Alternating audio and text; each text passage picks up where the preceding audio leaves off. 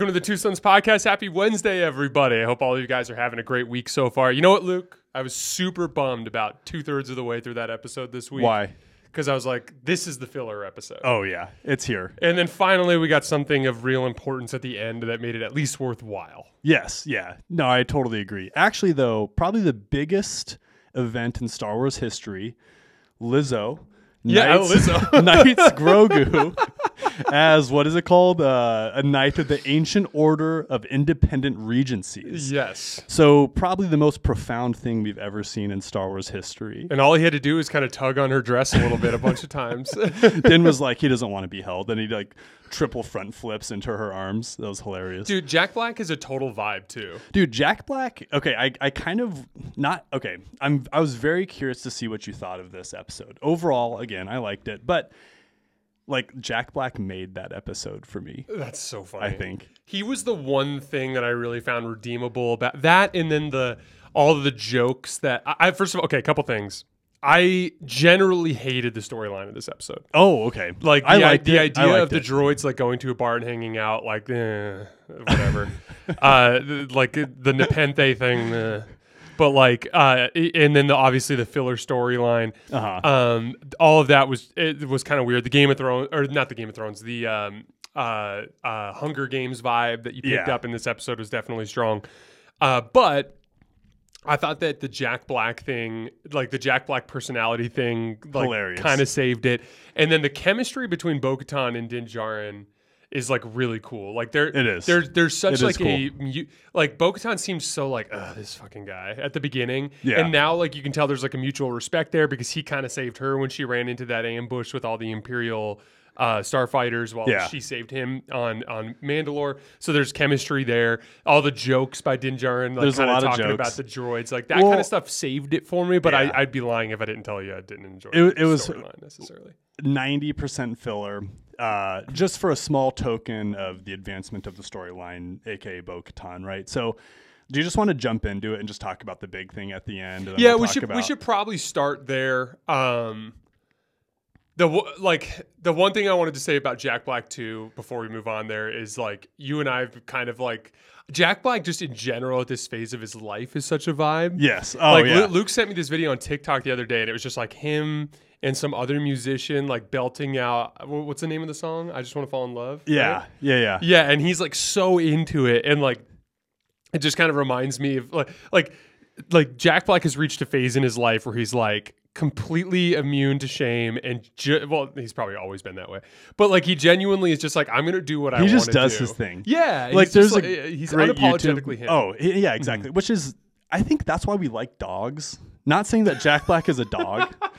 Complete sidebar over here, but like I always say this, like dogs are unapologetically themselves. Like that's why we like them. You know crazy. What I mean? Like yeah, that's what it's like. My dog Lola, like she just gets excited for no reason, and she just starts to like stomp around my house, and I always just make fun of her and call her crazy for it. But like no, like Jack Black is unapologetically himself, and I think that's why like everybody loves him. Like I don't know of anybody who doesn't like Jack Black. Like I really don't. The whole entire time I was watching that episode, 100% approval rating. 100%, 101%. Ned Schneebly, if you will, from School of Rock. That's who he impersonates to get the teaching job. So like, I don't know. When I saw Jack Black, I just like got so excited. And what was so cool is him and Lizzo just completely leaned into the characters that they're playing. Like, I'm not a huge Lizzo fan for no reason at all. Like, I don't dislike Lizzo, but I just don't really care. Like, I'm not a big into famous person. Like, I'm not into famous people. But Jack Black, I'm down. Luke's not into the famous people. Yeah, which is why I'll never be famous. Like, I don't want to be. Well, dude, the overall like vibe of the whole situation too, where it's like, oh yeah, none of us work, all we do is party because the droids do all the work. And they knew us. How ridiculous it was, and you could tell that there's just kind of like they're just leaning into it. Oh yeah. They had one other not cameo, but a big actor. And the dude who got scientist. in trouble? It was the scientist from Back to the Future. His name's What's his name? Christopher Lloyd. Yes. Yeah. So that was cool to see. Like, if I was a famous person, I feel like I would just reach out to Star Wars and be like, hey, like, I'll be in your shows for free. I literally just want to be a part of the Star Wars universe. Like, that would be dope, right? Oh, absolutely. To be able to hang your hat on that. I think that like literally like there's got to be a line of 100 celebrities that have contacted Kathleen Kennedy in some way, shape, or form through their agent. That's like, I don't care if I'm literally in the back of a bar like playing Sabak. And, like I want to be in the Star Wars Sabak episode. or Sabak. No, but, like literally, like some of them are probably like, I'll do it for $50,000, real cheap, and then I'd be like, I'll pay you $50,000. Yeah, I will. You're like approach Elena. It's like, I want to empty my savings to be in a Star Wars episode. I want to be a droid. You don't even see my face.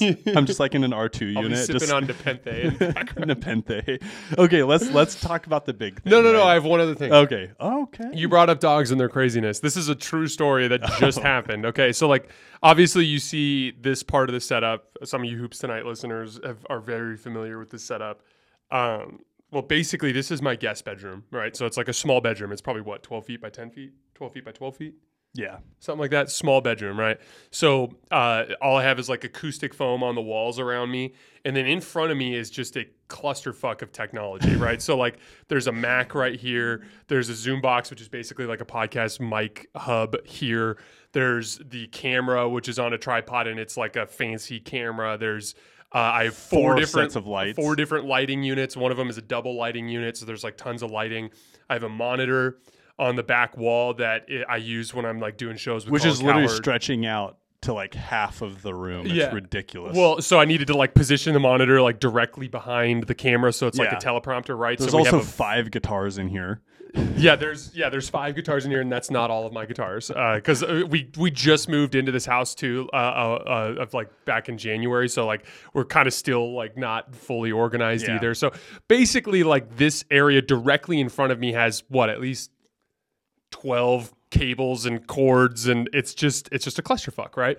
So I have 2 Australian Shepherds and a Great Pyrenees, and I don't know how this is the first time this happened. Yeah, I don't know either. I'm in here getting the chair set up for Luke and moving some things around, and Luke's in the kitchen and he's just kind of finalizing his notes. And Casey, my female Australian Shepherd, just walks in and just fucks shit up. Just like everything went with her. Which I didn't see. I just heard Jason just yelling. I'm like, Casey, what are you doing? Dude, I thought Jason was dying. She was walking too. It's not like she was running. She came walking through and just casually she she tripped over all the cables, pulled the MacBook entirely off the table. It slammed into the tripod. The tripod fell over. Unapologetically herself. Oh, dude, yeah. I'm crazy. Yeah, she is crazy. So yeah, that was what we just dealt with. But your point is true. It's like dogs have no shame. They're going to behave the way they want to behave, and that's the way it is. But one other Jack Black thing. Okay, this is completely derailed. We will eventually get to this episode. I'm Luke. This is Jason. This is Two Sons Podcast. We talk a lot about Star Wars. Don't forget, this is not a podcast about dogs Luke's lack and of Jack affinity Black. for famous people. Yes. Anyway, one of my all-time favorite videos that I've ever seen of Jack Black. He's literally cruising around LA, and then he drives up to skateboarders that he doesn't know, and he just goes, "Do a kickflip." And then if they try a kickflip, he just hands them a skateboard and then just drives off. I thought that was Tony Hawk that did that. I think he did that too, but like Jack Black actually started definitely does. Like, do a kickflip, like in his Jack Black voice. That's very dope. I like Jack Black. I'm excited for School of Rock too. The original School. They're making a second School of Rock. No way. We're definitely going to break that down. Yeah, we're going to break that down. Okay, cool. We might have to do a School of Rock 1 rewatch. Yeah. Oh yeah, for sure. Let's do it. All right. So one of the biggest kind of like storylines that we've seen throughout this Mandalorian 3 seasons is, Din Djarin is the primary character, and like he's a badass in his own right. Right. Like he's certainly not a slouch. But like he's got like major Wild West vibes, like good guy, carries his own weight. And will kick ass if he needs to, but doesn't try to. And he doesn't have grand ambitions. He's very much just like he's very much like kind of in the background. Yeah. In like the storyline, he stays is like, in his lane. Yeah, exactly. And the storyline is him and Grogu, but like Bo-Katan is like clearly a level above him as a Mandalorian combatant. She's royalty too. She's royalty. and we had seen scenes with her just messing people up with the Darksaber. She actually had possession of the Darksaber at one earlier point in time. So like we were always just wondering like, okay, and then she's also into the Mythosaur, and we keep kind of looking at it like, okay, what's the deal? Is she going to go after this Mythosaur thing? Like, what about the Darksaber? Like, is Din Djarin going to keep it? Every time Din Djarin uses it, he looks all like clumsy heavy. and The out of control. Darksaber has rejected him. Yeah. Exactly. So like we were wondering how it was going to turn out at the end of things, and there was a weird scene, and we identified it at the time. We did in our episode. But when Din Djarin gets captured on Mandalore and Bo-Katan saves him, there's kind of this weird moment where Bo-Katan picks up the lightsaber and messes up the droid and then sets it back down on the ground.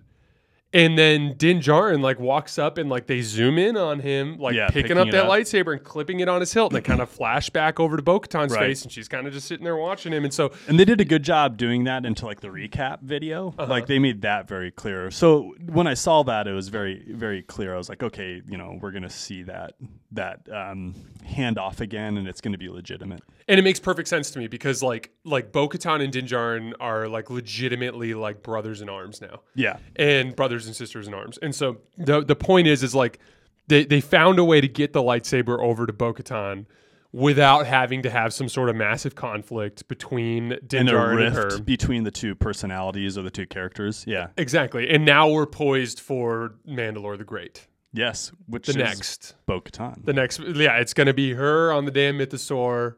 Just lightsaber in hand, just messing things up. Yeah, just doing damage. I wonder if they're gonna stay true homies or if there's gonna be some conflict, right? Like, so like nothing's perfect in movies and in shows, and there's always things that are put into the plot just to surprise us. Filler. Yeah. Well, not even filler, but just like shock and awe. Yeah. And I really hope that Din Djarin and Bo-Katan's relationship doesn't get ruined over just like needless, storyline. I don't think we're going to see those two get into it. I hope not. I think that this ends with the two of them. Like I think that the fans are very thoroughly enjoying this vibe of Din Djarin and Bo-Katan working together, and I think they're going to try to maintain that. Bo-Katan becomes Grogu's mama.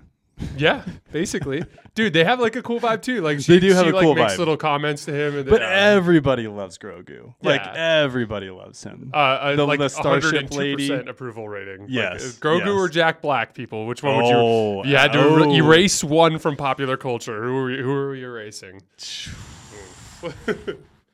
Not Jack Black. not Jack. Sorry, Grogu. Sorry, Grogs. Not Jack Black. You'd rather have Grogu die in Order 66 than lose Jack Black. Yeah, I think so. Yeah. No, I don't know. I do love Grogu, but dude, here's the deal. Like, there's so many amazing Star Wars characters that, like, no offense to anybody listening to our pod. Like, I know we have some true Star Wars fans, but like, Grogu's not in my top 10. I'll tell you that for sure. I enjoy. I'm not anti-Grogu by any stretch of the imagination. Neither am I. But like, never talk about him or Jack Black. He's not, well. The problem is there's a limitation on how interesting he can be. Yes, I agree. So because what is he 50 years old now? Yeah, like 50. Probably now he's probably like 52. So and so he needs to be like 150 years old to actually be like young Yoda, right? Yeah, and we don't know how big he is in Star Wars plot lines still. But at the time of the First Order and everything going down, he's clearly not involved in the galactic picture. Yeah, not that we know of. Because they refer to Luke as the Last Jedi. True. So like the reality is, although Grogu got separated from the Jedi, but the point is like Grogu is basically a background character, and by the time he's actually an adult and capable of really inflicting his Jedi sorcery / Mandalorian, even to talk. Yeah, like to do anything is so far down the line that it's kind of like, now you might see at some point in the future them do a future show that involves Grogu as an adult, but I mean that's or he might be one of the. They might be able to write him into like Star Wars lore as like a books. behind the scene character that like really did something huge for the rebellion or something like that we didn't know of. You know? Oh, for sure. Yeah, like in a behind the scenes book. I actually kind of like when they do that because I don't know if you remember that from the High Republic books, but like we've read 4 High Republic books now, although Luke hasn't quite finished the Actually, 4th I yet. just finished it, You did? but I want to do some more prep work on it before we talk about it in the show. Yeah, we'll do a full episode on it. But like I like how in those 4 books they've made passing mentions of Yoda because Yoda's like 500 years old at this point, right? Right. And they've made passing mentions to him, but they haven't like just shoehorned him into the storyline. Right. Like he's just back on Yeah, he's on teaching just younglings, an important figure. And like people will be like, oh yeah, Yoda taught me this once, and then they'll like move on to the next thing. You know what I mean? Yeah, I'm curious to see if they make Grogu a part of the bigger picture or not. So far, they really haven't. No. Now, one of the really cool characters that we got to meet was Axe Woves. So he kind of stepped up as an important figure for the Mandalorian group that had left Bo-Katan.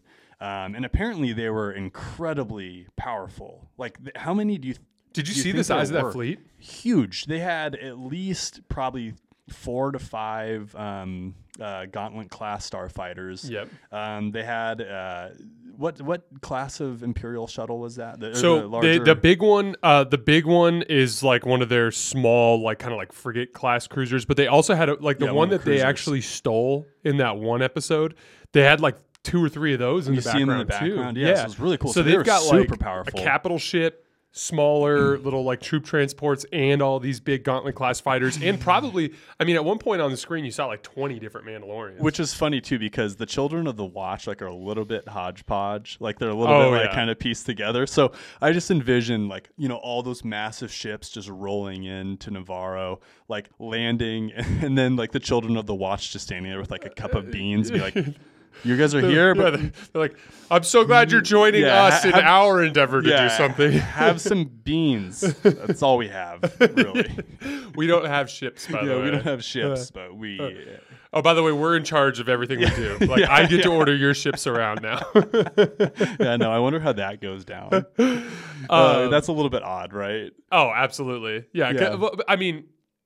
Maybe the armorer just has that type of cachet. Who knows? Maybe. Do you? Okay. I have my best guess would be that they roll up. They go back to Navarro. They join with the Mandalorians, and they all load up in these ships, and then they go to Mandalore. Is my guess. Oh, you think so? My guess is that when they enter the Mandalorian system, they're going to run into a legit full-size Star Destroyer. Okay, I'm just throwing random guesses. Okay, out here.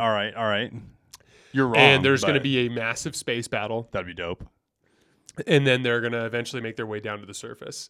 Okay. And there will be some sort of additional conflict there. And I would imagine in next episode we'll also get introduced to Moff Gideon. That's my guess. Do you have any sort of projection for the future here? I think they made too big of a deal of the land ownership on Navarro to just write that out of the storyline. I'd like to think that, yes, I think there could be a huge space battle between Moff Gideon and the larger Mandalorian group that we got to meet. I think that's going to be more centric towards Navarro, though. You think the final conflict's going to take place on Navarro?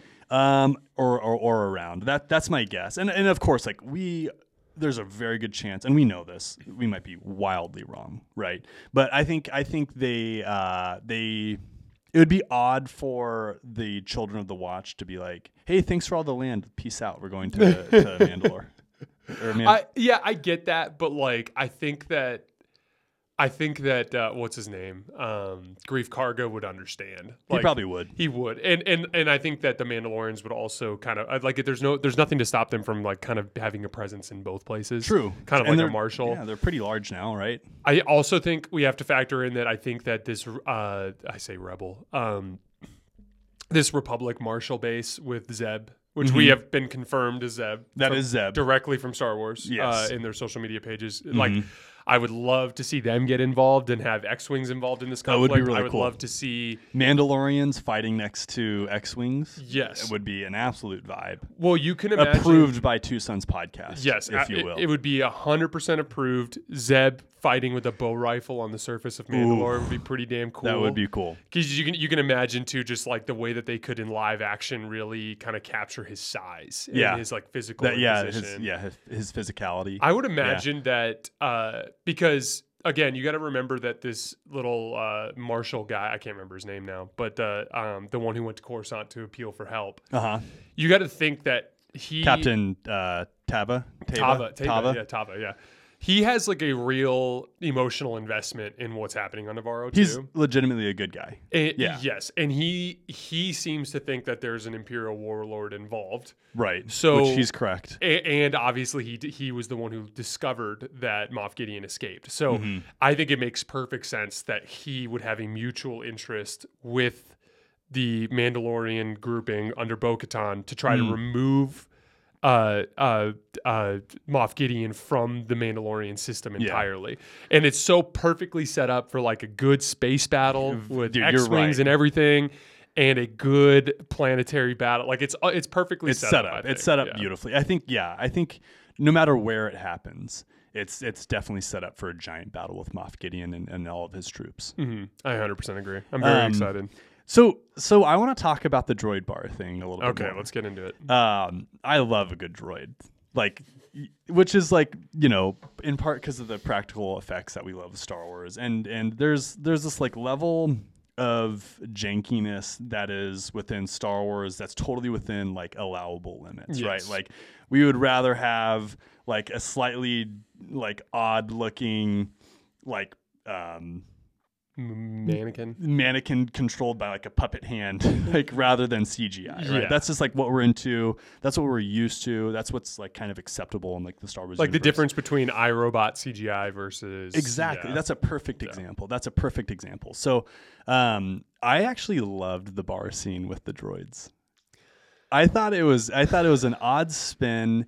We know and here's why it's good. You look so disappointed. This is make your amazing. case. I'm withholding opinion for there's almost like different levels of droids, right? Like for example, we see droids that have a ton of personality. K2SO, Chopper, C3PO, R2D2. Then we see droids with way less personality. Battle droids in their own way, even though they do kind of have like a really goofy personality. Super battle droids don't have a whole lot of personality. How about Jabba's droid that's in charge and puts R2D2 and C3PO to work? Like that kind of guy. Yeah. So where it's like he's just strictly protocol. Like, just only protocol, no personality. Yeah. And there's even like mouse droids that we see. So there's like these varying levels of personality. So to me, if you could remember that and think about droids like K2SO, it makes sense that they'd want to have like a little area of respite where they could go and do their own thing. So like it's like if someone makes the argument like we'll pass on the droid bar, that's a little bit new and odd for us. Like I get it, but for me it totally worked. I thought it was cool. Yeah, like I mean, okay, I cut Star Wars leeway on this sort of thing because at the end of the day, like Star Wars has a joint audience. So for instance, like the way I'd look at it is, if they made. If like for instance, if they decided to make movies about Darth Bane, like that sort of thing, they'd have to cater towards an adult audience. It would have a dead serious, very dark kind of approach, right? Yeah, but like, there'd intrinsically be like some really dark aspects of that story, no matter what.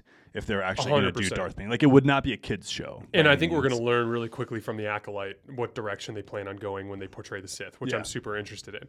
But when it comes to shows like Ahsoka, for instance, or The Mandalorian, or Boba Fett, or really any of these like kind of like mainstream Star Wars shows that have they have a wide berth and like and they kind of remind me of like Pixar movies where it's like there's a definitive like element to the content that's catered towards adults, like these layered jokes and these like cultural references. Right. But then there's like this lower stuff that's kind of like intended to please children. Yeah. And like that's kind of the way I look at some of these scenes where it's like I appreciate and I give a lot of leeway towards them kind of catering a portion of the show towards them and you just kind of give it a break. I think there's a line like I think even like Rian Johnson with the lobbing laser fire, for instance. Garbage. Like as garbage as it gets in Star Wars. It was literally one of my least favorite moments. It's the worst atrocity in Star Wars, in my opinion. That and the gravity well hyperspace jumps at the beginning of that movie. Oh, that's a quick second. At the beginning of the next movie, I should say. Yeah. But like the problem I have with it is like he's thinking to himself like, oh, like this to me is going to kind of have vibes like a naval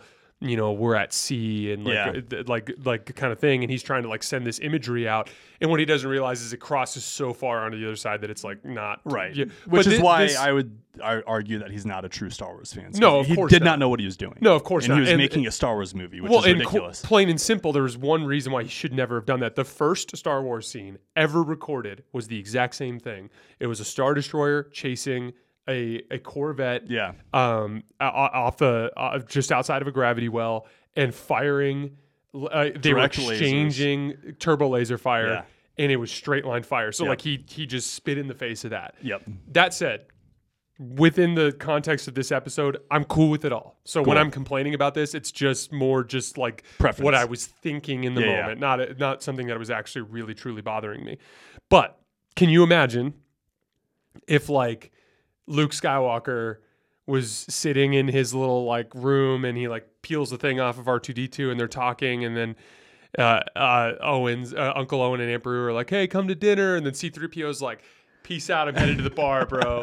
Like, just like I'm meeting some dudes at the bar. I'm gonna go on a Nepente bender, okay? like it just, I just don't understand that specific, like that to me. That to me was like, I was like, okay, this is kind of weird. No, but it felt what it felt like to me was like the textbook, and you and I have like used this reference before, but like the group sitting in the storyboard room and someone being like, "You know what we haven't seen yet? Yeah, a bunch of droids hanging out in a bar." Like, I'm just glad that they didn't have like a little strip tease with one of the droids. Like that would have been way too much. Oh yeah, dude. Oh, it would have been ridiculous. Because like and you see like little strip teases in Star Wars like all over the place. Jabba's palace is one of them, right? There's lots of sex workers in the Star Wars universe.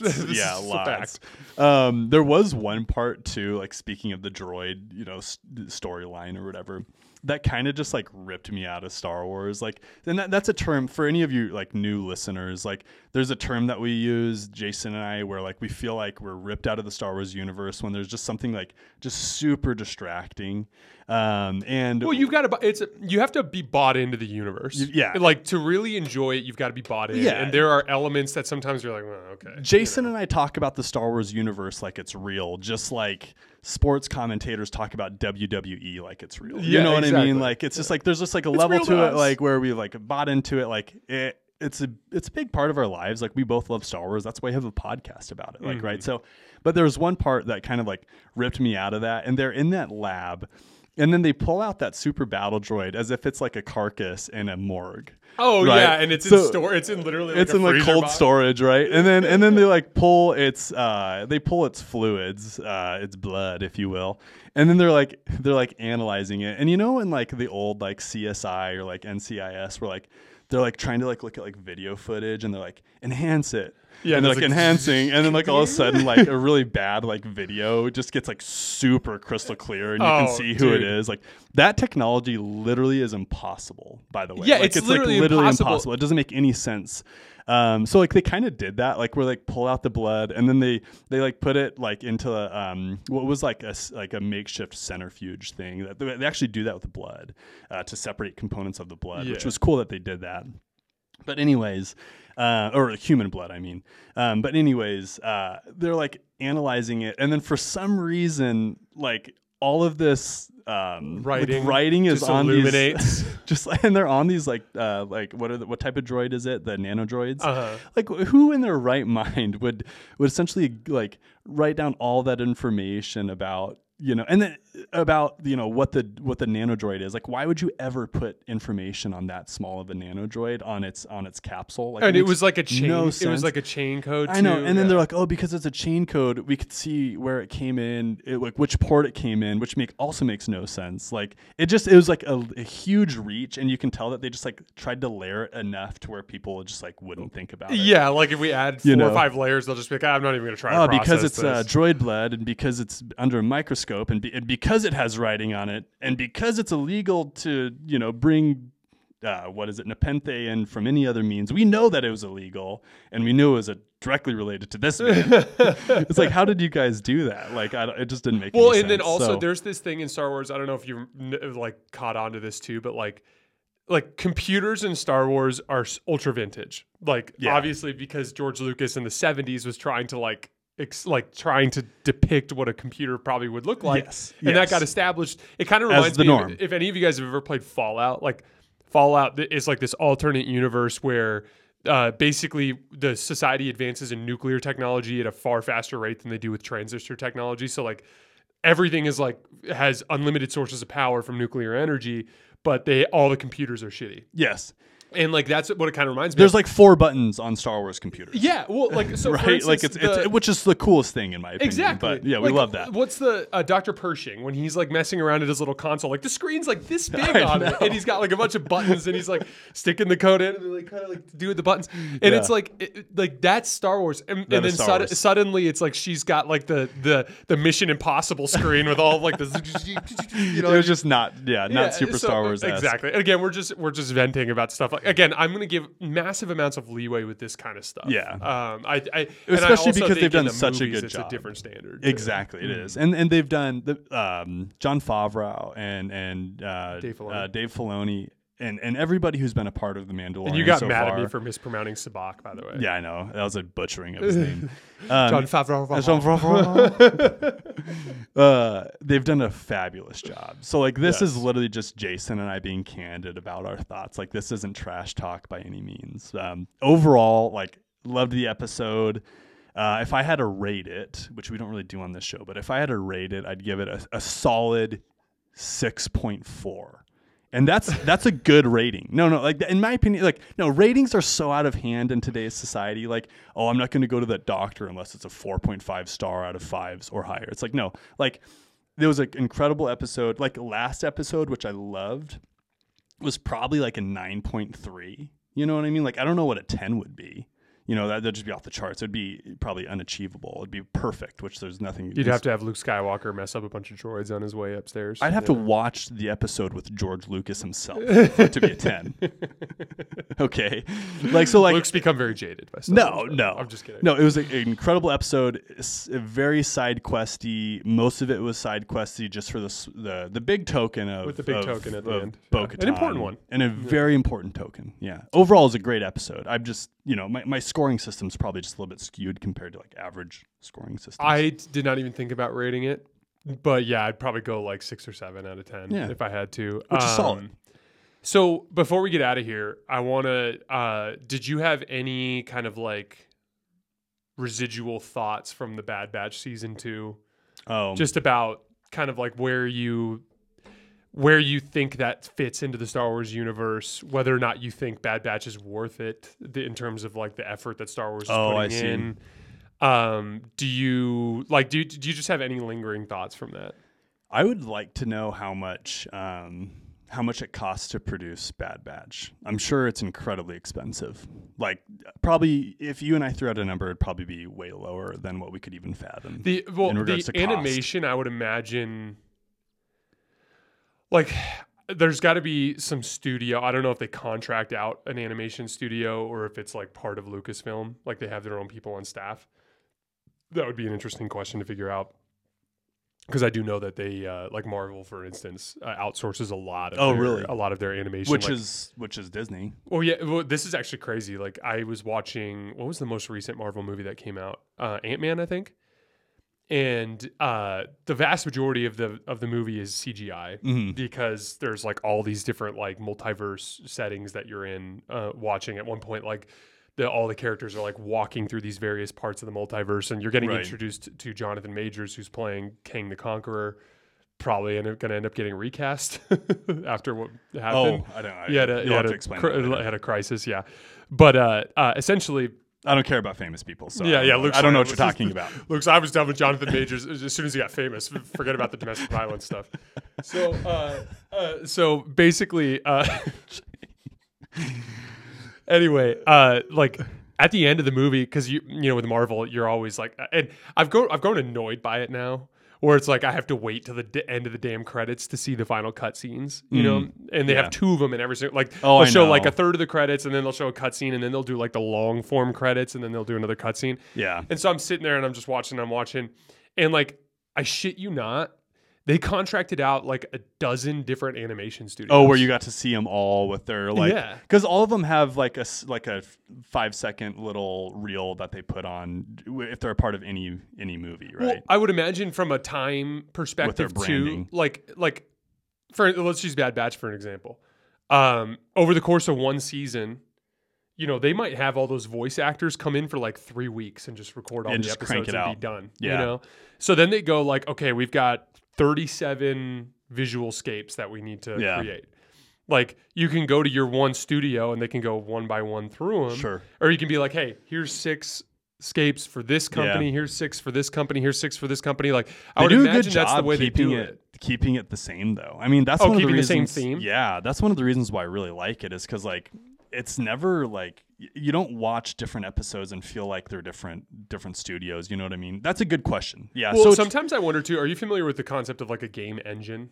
No. So, like for instance, and I'm not an expert on this, so if there's somebody who's listening, but like for instance, if you play Call of Duty, there's like an engine that runs the game. I see. And like once you plug in the models, like the engine kind of does everything. It's almost else. its own little world, and you just kind of like plug in your needs, and then the formatting's already set up for you. Exactly. Yeah, and I think Clone Wars kind of has an engine vibe to it where like everything kind of has like a similar stylistic kind of concept, like just the way jaw lines are done, the way hair is done, the way that's true, like the way like the lighting is in these scenes. Well, and you see a lot of clones, right? And those are all the same essentially. Yeah. Exactly. So I wonder if they have like a base engine for the way that they do it, and then and then they let these studios go with more of like the creativity elements of it. Yeah. But yeah, like there's no doubt that it's probably very expensive. Yeah. So yeah, to answer your question, I do think it's worth it. Just because we know that Dave Filoni is kind of on cleanup duty and trying to make the whole entire cloning portion of Star Wars normal. So like that's honestly what Bad Batch is about. Like you can make the argument, and it's partially about, you know, Clone Force 99 and Omega. Sure. But like really that is all promoting through their stories. That's promoting the storyline, the major overarching storyline of cloning is normal in Star Wars Galaxy. Yeah. It's setting up the stage for Palpatine's cloning story. It's, telling the story of how the clones were phased out. Yeah. It's a lot of early Empire politics, which I think is cool. Yep. And then, like you said, they're telling all that story through the scope of Bad Batch. And, and you get interested in the characters, and then they kind of take it home from there. I will say that I genuinely enjoyed it. I think that the show is at its best when it focuses on the big scale. Agreed. It's at its best when it's not just the Bad Batch doing another mission, side quests, but more like that's some of those episodes were the epitome of a side quest. Exactly. Yeah. And like when you're seeing Tarkin and you're seeing Imperial politics and Palpatine shows up and he messes shit up, like that is when the show's at its best. And that's when Star Wars is generally at its best. And that's why like trapping yourself in a timeline is so dangerous, is like you run into the situation where you're telling a lot of unimportant stories. Right. But overall, like I enjoyed it way more than I did season 1. For starters, I actually watched every episode. Season 1, I missed some of the episodes towards the end. I'm actually invested now. It's not my favorite piece of Star Wars content ever, but I've enjoyed it. Yeah, I've been loving it. Yeah, it's been really neat to see it, I think. I for all of our listeners too, Jason and I probably next week or sometime later this week we'll talk about Convergence, which is the most recent High Republic book that we listened to. For anybody that wants to listen to it, you can get it on the like app bookstore, like the Apple app bookstore. And what Jason and I do is we actually crank up the speed. So it's like 1.25. Yeah, we crank up the speed that it's read by like, you know, up to 1.25, and it cuts off like hours, and you don't really lose any of the essence of like how the book feels. You actually get very used to listening to it. Mark Thompson reads slowly. He does. So like the 1.25 actually really helps. Audio, highly recommend the audiobooks. Yeah, for sure, it's incredible work. Well, yeah, very well produced. So we'll be getting into that pretty soon here. And did you have anything else? Any other big things? Let's see. We've got and then there's another new a High Republic book coming out, I think, this week. Sweet. But yeah, we'll just we'll be back next week, and we'll cover. We'll either do an episode before then, or we'll do it as the second half of the next week's episode. But we'll talk a little bit about Convergence, and then honestly, we're in Mandalorian for right now, and then when that's over, we'll find something else to kind of flow into until Ahsoka comes in July. Yeah. And again, like, we've been getting so much support lately. Yeah, it's been awesome. It's been really, really cool. Like, again, like, thank you so much for your guys' comments. We get a huge kick out of reading all of them. Also, for everybody that's been congratulating me on being a dad, like, thank you. Really, it's been cool. Unless you're famous. Unless you're famous, I don't really care. But no, in all honesty, like, thank you for the engagement. Jay and I will be, messaging you guys back. Jason runs our YouTube platform. So if he says anything that's like rude to you or belittling, it's all Jason. It's really not me. So I'm the nice guy out of Jason and I. And I'll try to do a better job of responding to comments. It's just, to be honest, I'm just absurdly busy. Well, So when Jason says that, it's actually true. Like, Jason puts in really, really late nights covering the NBA. And then he wakes up and does this show with me, and our schedules need to match up, and it actually does take a lot to do this. And even though it's a lot of fun, it's definitely, we put in a lot of effort into this. So, but honestly, thank you so much, and we're super grateful for you. Yeah, believe it or not, I think this is like our 57th episode. It's good, and we've almost at our year anniversary, I believe. Yeah, I'm getting there. So it's pretty cool. All right, guys, as always, we appreciate you guys. Don't forget to subscribe to the channel, and we will see you guys next week. Thanks a lot.